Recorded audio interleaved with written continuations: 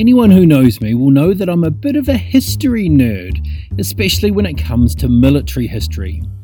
After hearing about it from a number of fellow nerds, I watched The Vietnam War on Netflix. This is an incredible series. It has to be one of the most thorough accounts I've seen of the Vietnam War, or any war for that matter. Over its 10-episode run, it starts right back when the French were fighting in Vietnam, all the way through to the establishment of the War Memorial in Washington. This really takes the cake for the definition of an in-depth look at the war. The sad thing is that just how deep it goes might be a turn-off for some people. As I said earlier, it's only 10 episodes, but each one is around an hour and a half long. The total runtime of the series is 990 minutes. There's several things that kept me hooked, one of the main ones being the use of music. All throughout the series, as clips are played or the narrative direction changes, music from the 60s and 70s is played.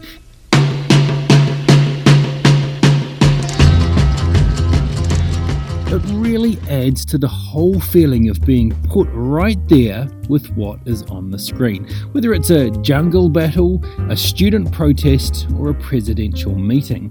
It's done to great effect. Like in the final episode, there's a scene where veterans see the Vietnam War Memorial for the first time, and you can see physically the effect that it has on them. All the while, Bridge Over Troubled Water is playing, and it creates a powerful package. And friends just can't be found like a bridge over troubled water. I will lay me down. It was really beautifully done. Another thing that drew me in was the combat and archival footage. Probably 70% of the series is made up of clips like these, with the balance being interviews with veterans from all sides of the conflict.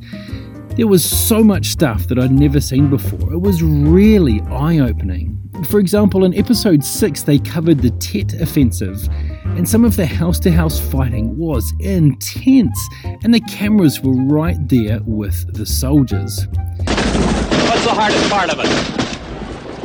Not knowing where they are, that's the worst thing. Riding around running the sewers and the gutters anywhere. Be anywhere. Just hope you can stay alive from day to day. Everybody just wants to go back home and go to school. That's about it. You lost any friends? Quite a few. We lost one the other day. The whole thing stinks, really. And I guess another thing was that usually when you think of the Vietnam War, you think of the jungle and rivers. Seeing urban combat in cities like Saigon and Hue was something new for me. Throughout the series, the creators never try to convert you to one side or the other, either pro or anti-war, but rather their focus is on trying to educate you on all of the myriad complexities of history, culture, and politics that went into this conflict. Even if you have a passing interest in history, then this is well worth checking out, just for the time capsule of the archival footage alone. Don't be put off by the long episode runtimes, just break it up into smaller chunks. This series is a goldmine of information and research, and takes a very balanced view of this turbulent time in America. If you are interested in history, particularly military history, then this should be a must-watch on your list.